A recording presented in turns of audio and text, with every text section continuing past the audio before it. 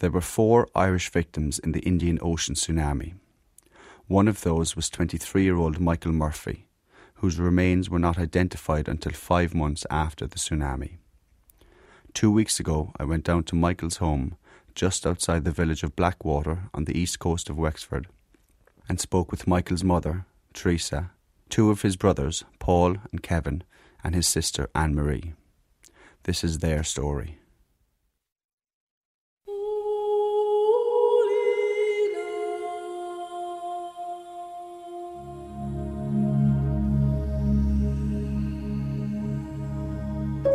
Catastrophe, disaster, death, tragedy, suffering, pain, all entwined into one, I suppose.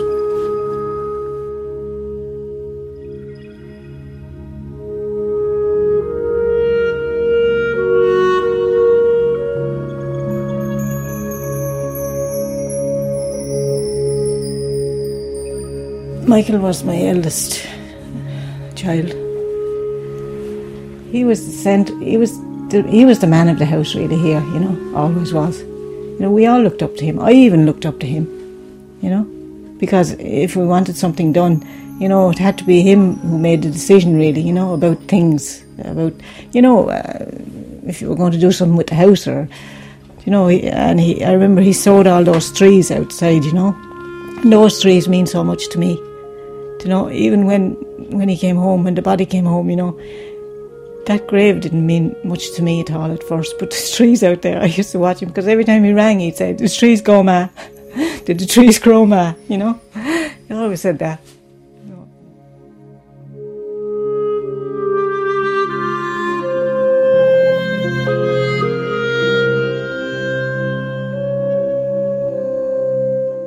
But the year he went away, I was happy that he was happy, because I knew he was happy, when he told me he wasn't coming home for Christmas, all right, I was kind of disappointed, and I was sorry afterwards that I hadn't encouraged him to come home, that was one regret that I had, that I didn't say, "I'll go on, come on, for God's sake, come home," and I regretted that afterwards, that I didn't encourage him to come home for Christmas.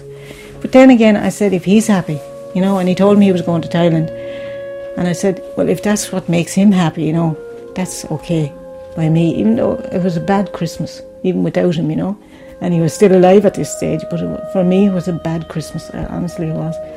I don't know, we really missed him, he was absent,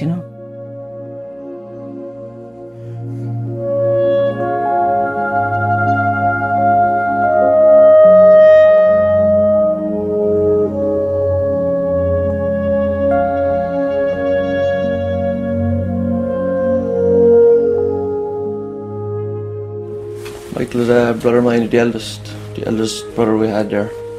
Went to college in Cork. Then he worked at the sea for a while, but then he went to Australia because he kind of got fed up working there at the sea, so he went to Australia then. Went to Thailand on the way over, he loved Thailand. Then he went to Australia for a year. I went over to visit him then for 2 weeks or 3 weeks there last September.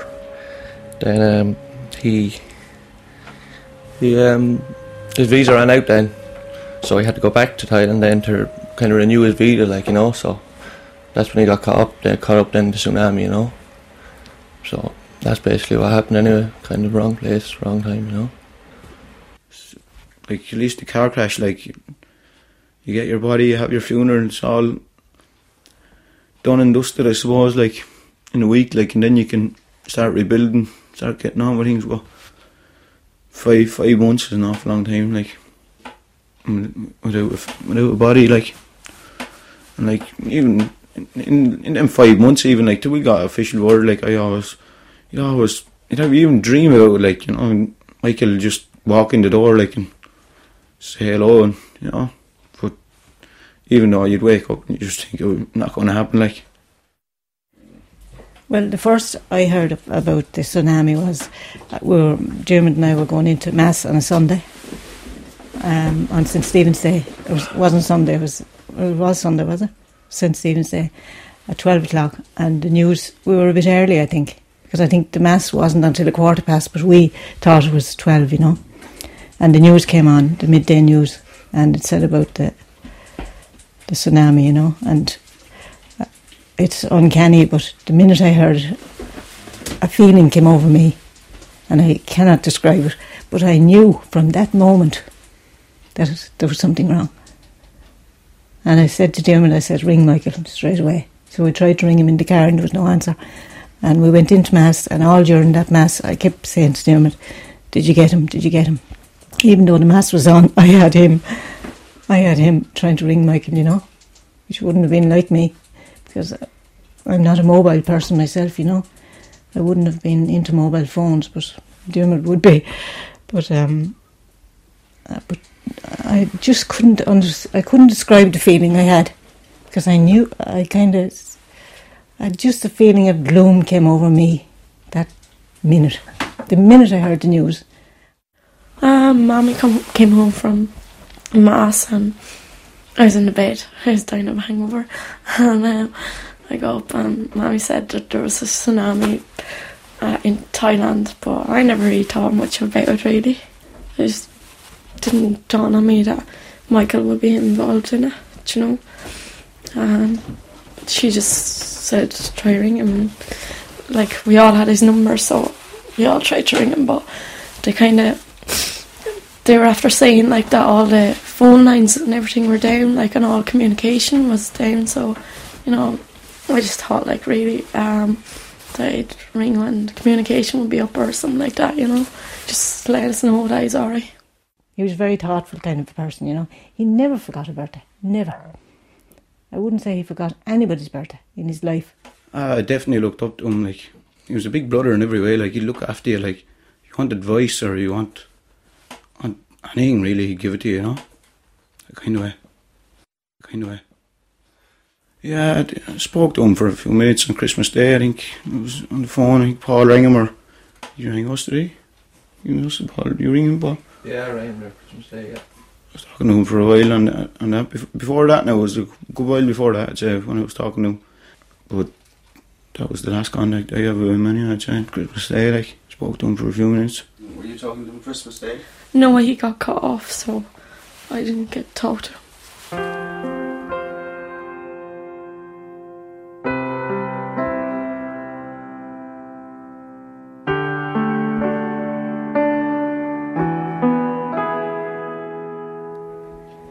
Kind of waiting around then for Michael to ring. He didn't ring, and Paul was trying to get through to him, you know, and went to work the next day, but I tell you, I wasn't worth tuppence. You know, I just couldn't focus at all. I didn't go to work after that. That was my last day at work. And that was the end of it, really. You know, that was when he didn't ring then, and we contacted John Murphy's mother then to see had he contacted, because we knew Michael was with John, you know, and he hadn't. And eventually, sometime later, they contacted us to say that John had emailed, and that was really bad news for us, you know. Well, it was bad news for me anyway, because I said, you know, if John was able to contact, sure, why couldn't Michael contact, you know? And just carried on from there, and we kind of sat around here then for days, you know, and eventually it got to the stage where I couldn't take any more of it, you know. And I said, Paul, we'll have to do something. I said, we'll have to go out there, you know. And he said straight away, I'll go. But I knew as well as that the both of us couldn't go, because we'd be leaving Kevin and Emery and Dermot at home, you know. Paul was stronger, I suppose, at the time, really. It was a very long journey over now. I got the boat, a good friend of ours got us a ticket, you know, Claire Welsh. Got the boat from Rosslare over to Paddington in London. And then met a cousin of mine, he went over with me, Michael O'Donnell. He travelled with me all the way over. We're meeting another, John Murphy, he'd be kind of a relation of ours as well. He was a cousin, he was kind of travelling with Michael, but he'd left him like 4 days before the tsunami to split up, like, you know. Because they were travel on their own usually anyway, you know. But very long journey home. I think it was longer on the way home though, you know. We went to Bangkok first, and then got another flight from Bangkok to Phuket. We were met by, I think it was Kyle O'Sullivan was the guy's name, from the Irish Embassy at the airport, and he brought us down to a hotel, stayed in the centre of Phuket. We met the Irish ambassador Dan Mulhall there, and met Barry Murphy as well. Barry is a boyfriend of involved, and he kind of told us the story. He had seen it first hand, but kind of after, we felt hopeless just sitting there waiting. The Irish Embassy and all, sitting there, and just there's a big kind of centre down there in Phuket, where you go down and you look, you ask people and you put their details up, but we kind of felt like this is hopeless, we're not doing anything here. We might as well go to the exact point, where it happened, So the Irish Embassy didn't really kind of like doing that now, but I said we're doing it anyway, and that's it. No point sitting here trying to answer phone calls and stick up pictures. I didn't think it was any good, because there's thousands of people doing it anyway. So I kind of went against our word. Then we went up to the actual sites, where the bodies were, and I kind of remember thinking, if I was in Michael's shoes, where would I be? Where the best beach? He loved beach, so he'd find out the best beach and the best scenery, and that's realised. And I said Cowlack is definitely the place. We walked the beach there actually, and actually still bodies on the beach, but we weren't supposed to be on the beach. But kind of said I said there was an architect actually, so it let me in to look at the beach. So we walked up and down that, and there was still kind of bodies washing in there, But definitely it would have been the place where he would have been anyway. It's absolutely beautiful now, I'd say, at the moment, but that time was just a total wipeout, After that was that night, I think we went up there now. It was still bright actually, alright, but kind of knew then, straight away after when I saw, we drove all the way up around along the coast, taxi driver brought us all along the coast, and we looked at it and we said, I remember saying to Michael O'Donnell, a cousin of mine, saying there's no way any man could survive this. So I said, there's no hope, says this man and his brother's not going to be alive anyway, but it took me about 2 days to find the courage to ring home and tell him that, alright, probably the toughest phone call I ever made, but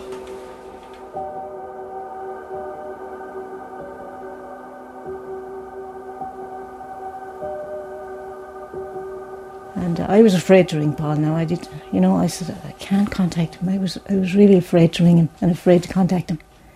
Because deep down in my heart, I knew. But I remember a few days after Paul went as well, or maybe before he went, Kevin called me down here and he said, Ma, he says, this is where Michael was, he said. When I looked at that television, I said, not a chance. But the feeling never left me, it never left me that he was gone. I kind of kept putting it off, and putting it off, and my cousin Michael O'Donnell kept saying, we've got to ring home, and I was there, no, we'll keep checking, and keep searching, and kind of just couldn't sleep that night, so didn't sleep really much at all out there, so just kind of said, we have to ring home now, and this is the thing, we have to do it now, and that's it, so I rang the mother then, and told her, the story, and couldn't believe it, she kind of didn't believe I'd say until I told her myself, but got over with anyway. I felt so sorry for him. It was him I was thinking of, because I knew he'd be feeling that I haven't done it, because the last thing I said to him was, bring him back. I can still see him going out there, going out the door, and I said, bring him back, Paul. He said, I will. Phone call came, just see me mother crying and all, Just knew there was something wrong. And I asked Mammy what was wrong, and she told me what was wrong. And I spoke to Paul on the phone then. I just didn't know what to do really, I think I just went outside, I got the car, drove off, didn't know what to do, Probably should have stayed here, but just didn't know what to do. And ironically enough, went straight to the beach, don't know why, just sat there. About an hour, I'd say. That was about down here. My uncle came down then. But, I don't know, I just wanted to clear my mind, get my thoughts together, I was raging. Couldn't believe it. Worst hour of my life, I didn't know what to think, like. I don't know, I felt like going for a swim or something, I don't know, I just felt like jumping into the sea.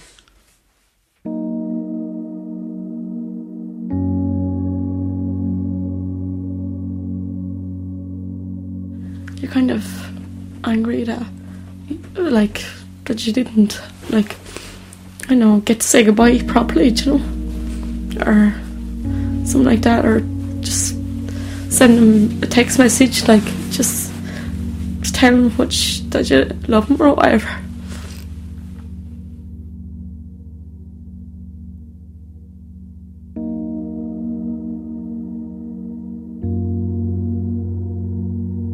Wave came in, I came in like maybe half a mile first, sucked a lot of people back out, but then he came in the second time, went in a lot further, but that's kind of why.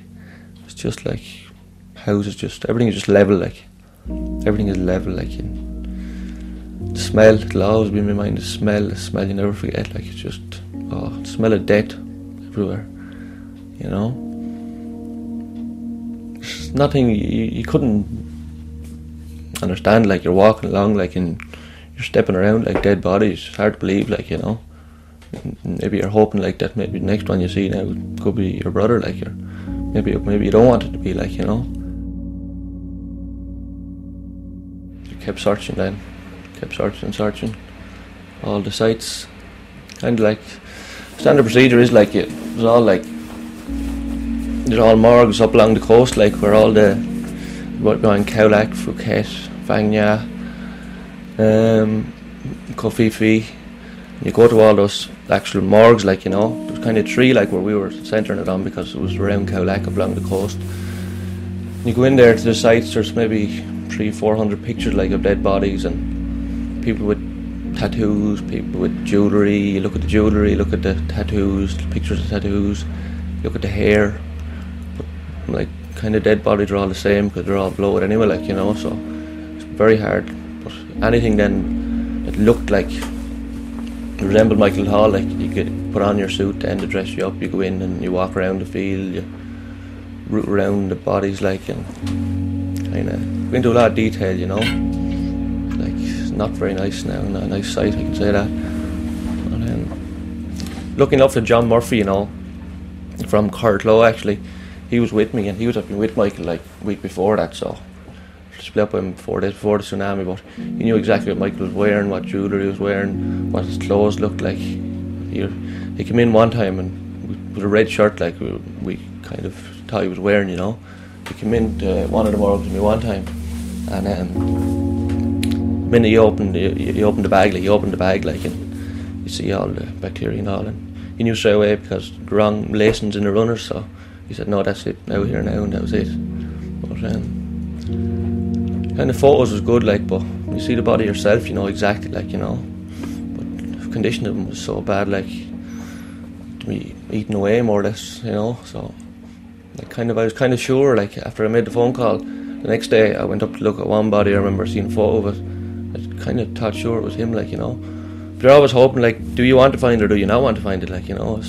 If you want to find it, you're more or less saying, well, there is no hope, he is dead then, but if you do want to find it, then maybe you get a conclusion to it and say, this is it now. So you don't know what to do, whether you do want to find it or you don't want to find it. I remember that morning going up, I thought sure, this is going to be him. I thought this is red, these are his runners. I think he had my sandals, shorts, everything was, but I remember going in to see that body now, and the lads were waiting outside for me for about half an hour. I was just rooting for a long time, but it's kind of hard to identify a body, when kind of face is half eaten off, you know, and arms broke, because they're all after damaged with rubble and all, you know, when the tsunami happened. I went in so much detail. I remember it was actually his breasts, that's why I knew it wasn't him. The size of his nipples, that kind of detail I went down to. I knew it wasn't him then by that, but stranger things you'd remember, you'd remember every scar he ever got when he was 2 or 3, or you'd remember everything, you know. Strange now. That's it.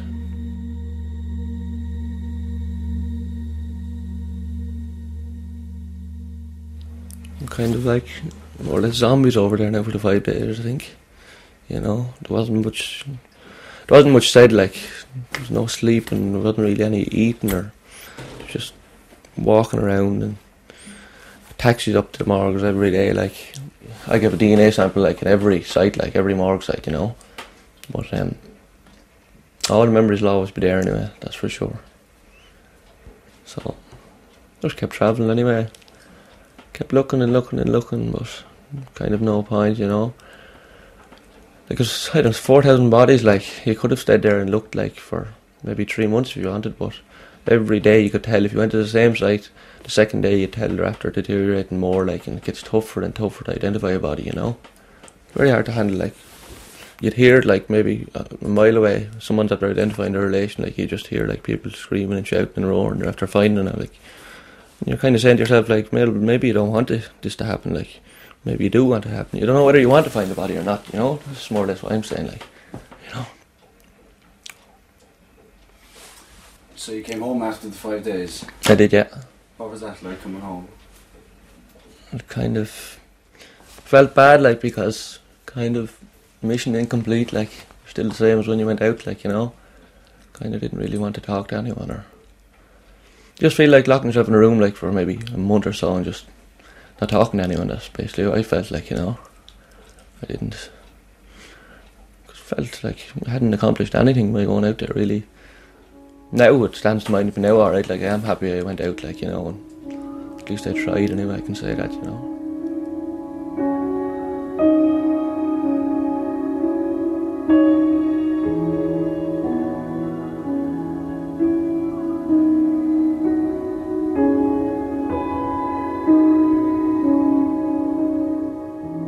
I was delighted to see Paul, I really was, but I hardly recognised him. That's the truth. I hardly recognised him. He was gaunt. He had a beard. The life was drained from him. I'll never forget it. And I was so worried about him afterwards. You know, I even called the GP to come and, you know, have a word with him or see what he'd say about him, you know. Because I was worried. I was scared for him, you know. I was. And even for weeks afterwards, you know, I didn't know what to say to him, what to do for him. I really didn't. You know, and I was kind of trying to struggle myself as well, you know, so it was hard. But it was so hard for him, and people kept saying to me, you know, Paul has been through so much and he's so, you know, it'll have a lasting effect on him. And it didn't help me really, you know, because I felt that I should be helping him, you know, more, and I couldn't, you know. I didn't know how. And did you want to find out everything that he had seen or found out when he was over there? I didn't really know, because he told me a good bit of it, you know, and it didn't really matter to me at the time, really, because all that mattered to me was that Michael was gone, you know. That's all that really, no. That's the biggest thing about that. You know, he's gone. We'll never see him again. You know, we'll never ever see him again.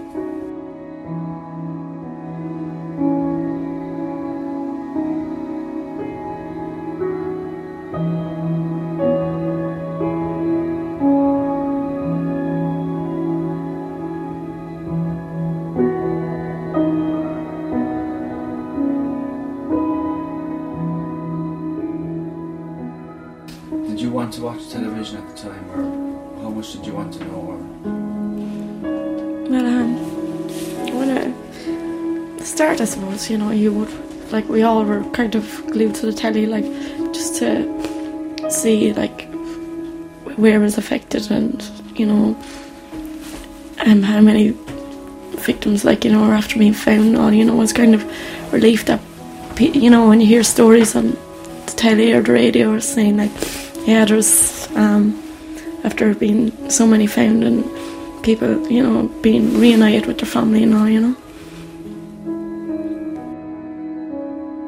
No, the minute the television come off, man, I'd turn it off. Hated looking at it. Don't ask me why, like, I suppose it's just, it was painful watching it, you know. People kind of meeting and all kind of like, you know, it's their job and all, but they were kind of wallowing it, kind of, you know, like, they were kind of not enjoying it now, but just, like, it was a story, like, you know, a scoop for them, really, you know. I didn't really like that, you know, but I just kind of stuck to myself, you know. Just kept on hoping, like, you know, but it was basically it. Do you know, and I couldn't watch the television, I couldn't, you know, I just couldn't. I hated the television, you know, hated it.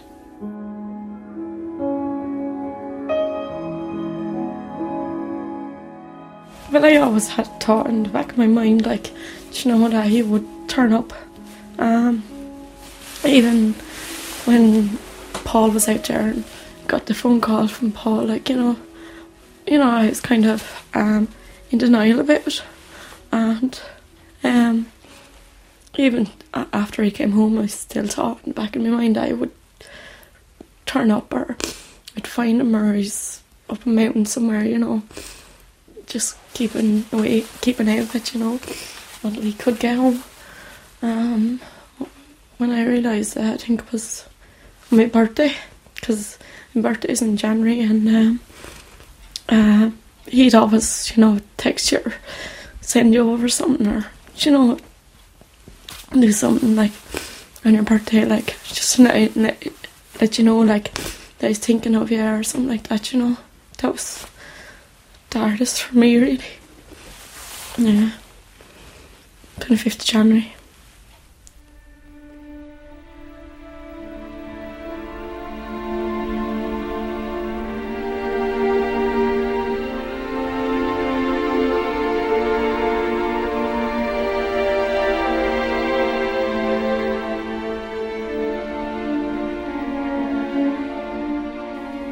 January.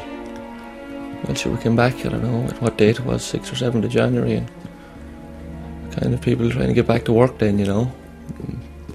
I didn't have much interest in work myself, I remember that time, but I was planning on maybe taking a month out or something, but after sitting around the house, like, for days and end, just sitting here doing nothing, like, you just say, just keep busy, so still trying to do that at the moment, like, just keep busy, and you never to sit down and think then, like, you know.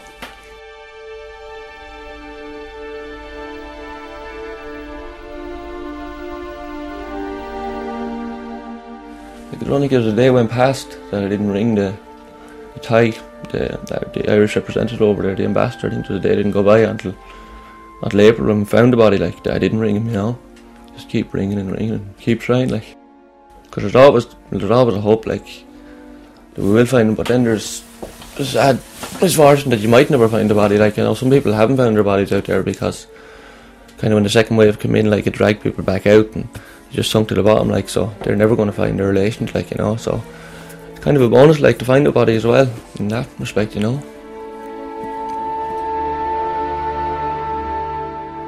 Like, you'd always get another bit of information maybe once a week, which would keep you going. Maybe, say, one week they found his passport on a beach, so you're kind of then trying to find out what beach it was, exactly where it was.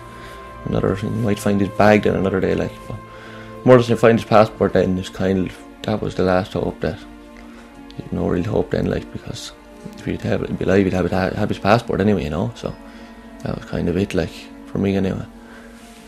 I know it was getting closer every day, because Superintendent John O'Driscoll, like, he'd ring me every day, like, he'd report at 7:30 every morning to the Thai government, like, and to the centre over there, like, so he'd say, like, maybe 2,195 left now, and the next morning he'd ring you and say, like, there's more people have been found now, or, you know, so kind of, I knew it was getting closer, like, I always knew it was going to get closer, like, you know, he'd give you an update every morning, like, of what was happening, like, and that was it. The way I used to think was, it doesn't matter whether we get his body or not. It doesn't really matter. That's the way I was thinking that time, you know, because it's not him. I want him, you know. What good is a body to me? Even though I never ever thought for 1 minute that they wouldn't get his body. That never entered my head, that they wouldn't get his body. You know, and when they found Lucy Coyle's body, I knew in my heart and soul that any day now it would be Michael, you know. But it didn't really matter to me at the time that whether we got his body or not, because he was gone. And all we had was his spirit, really, and his spirit is with you, really, all the time. You know, he's with us all the time, and he's with everybody. And it didn't really matter about the body. But then when we had the funeral and when he was buried, it kind of took on a different context then, because it really, you know, the show of support that, you know, it was such a fitting tribute to him, that funeral. It really was. It was lovely. And he deserved it, you know. And, you know, everybody really showed how much they thought of him and of us.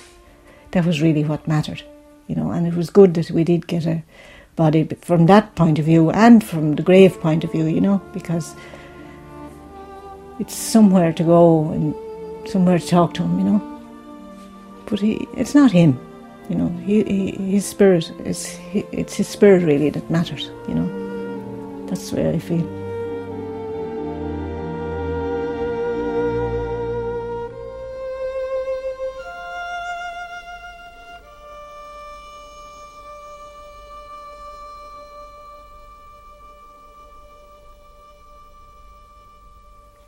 I was actually on the way to work one morning, and I knew John O'Driscoll would ring. He'd ring about 8:30, 9 o'clock every morning.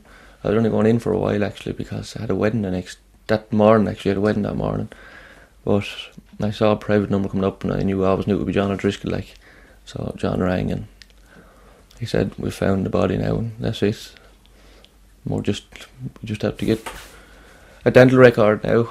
We kind of got all those sent over, like, and the other guard as well, Joe Kinchler he's from Wexford, actually. He fingerprint expert. He got fingerprints of Michael's books here at home, like, and John said it's more or less confirmed, like, "Paul, this is Michael, like, you know. We've got his dental mould now, and it's more or less matches it." And just rang my mother first and told her, like, and rang Marie and rang Kevin and let them know as well, and just rang work then and said, "I'm not going into work today." And kind of like, you don't know what to do, like, but you're kind of expecting, like, it's going to be coming home now straight away. What will we do? We get organised, but it doesn't happen with that, like, when it's that far away, like. So I don't know how many days it took to get it home. Was it 8 or 9 days, was it? About 8 or 9 days. That's what it took to get the body home. So it was still a long wait, like, you know.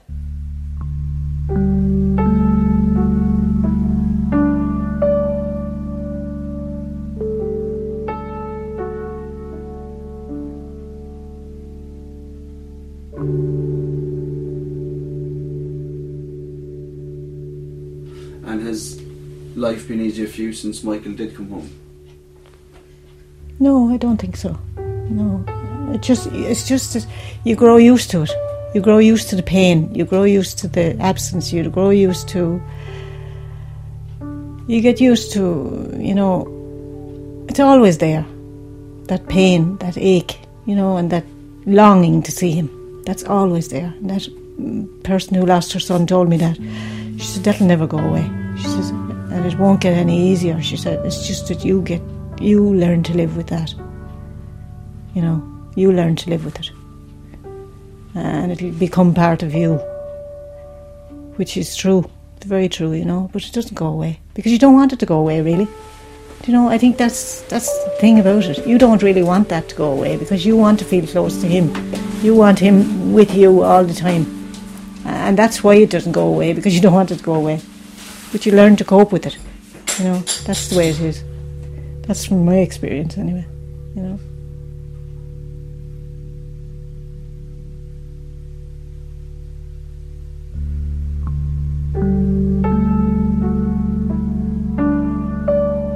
Funeral was kind of came into the airport, into the morgue in the airport, and Jeff and a couple of friends and Kevin went up there, and they came from Dublin. Then he went to City Morgue then in Dublin, and then we brought him from the City Morgue then down to Blackwater. But there was lots of people at the funeral anyway, you know, as there would be, you know. Big funeral, like, plenty of the RTE were there anyway. I can tell you that. You know.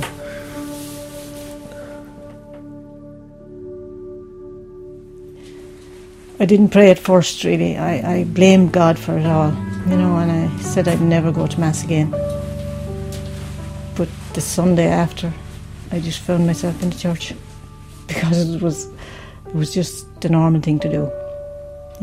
Every Sunday you go to Mass and that becomes a part of your life. So I still go, but I have a different perspective on God because I'm doing a course, the Alpha course, which is all about Jesus, really, and it has kind of put things in perspective for me. It wasn't God, really, it wasn't. Well, I don't know. Many masses were said around that time, I don't know. Everyone praying and all this, and I don't know, it did no good, as far as I'm concerned, anyway. It's not I don't, before that I was kind of not really that religious anyway, but I was kind of, but now even more so, this kind of thing, just brought it into perspective, I don't think I'm religious anymore at all, really, after that.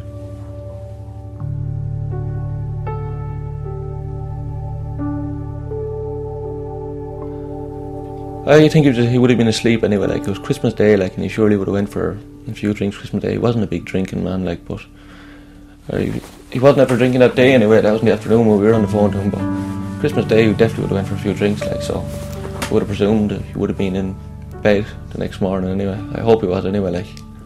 It wouldn't be a nice thing to be. If you were sitting on the beach or walking on the beach, I'd say he would have been in bed anyway. So I hope he was anyway. I do. I still love the beach. I do, and I love going down there, and I feel close to him even when I'd be on the beach.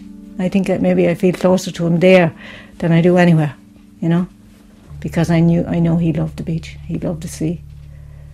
It's part of him. It was part of Murphy's. His uncle and his father, and they were all big into fishing and the sea. And used you go to the beach when Michael was missing? No, I never went near it. No, I didn't. No.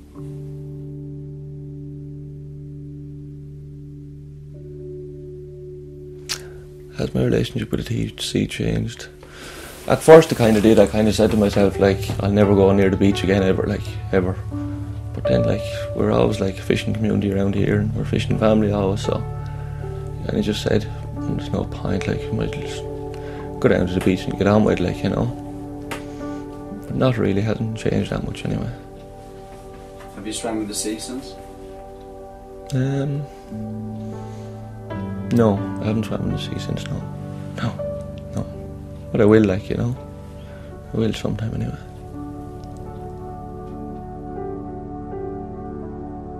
Didn't really, I don't think I'll ever go back to my arm without him, Kinda, I was, even his room up there, just, I was expecting him to walk out the door or something, Or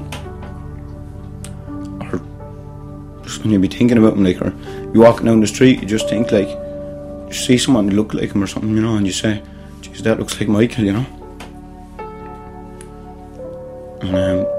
And I'll never go back to normal as far as I'm concerned, No way.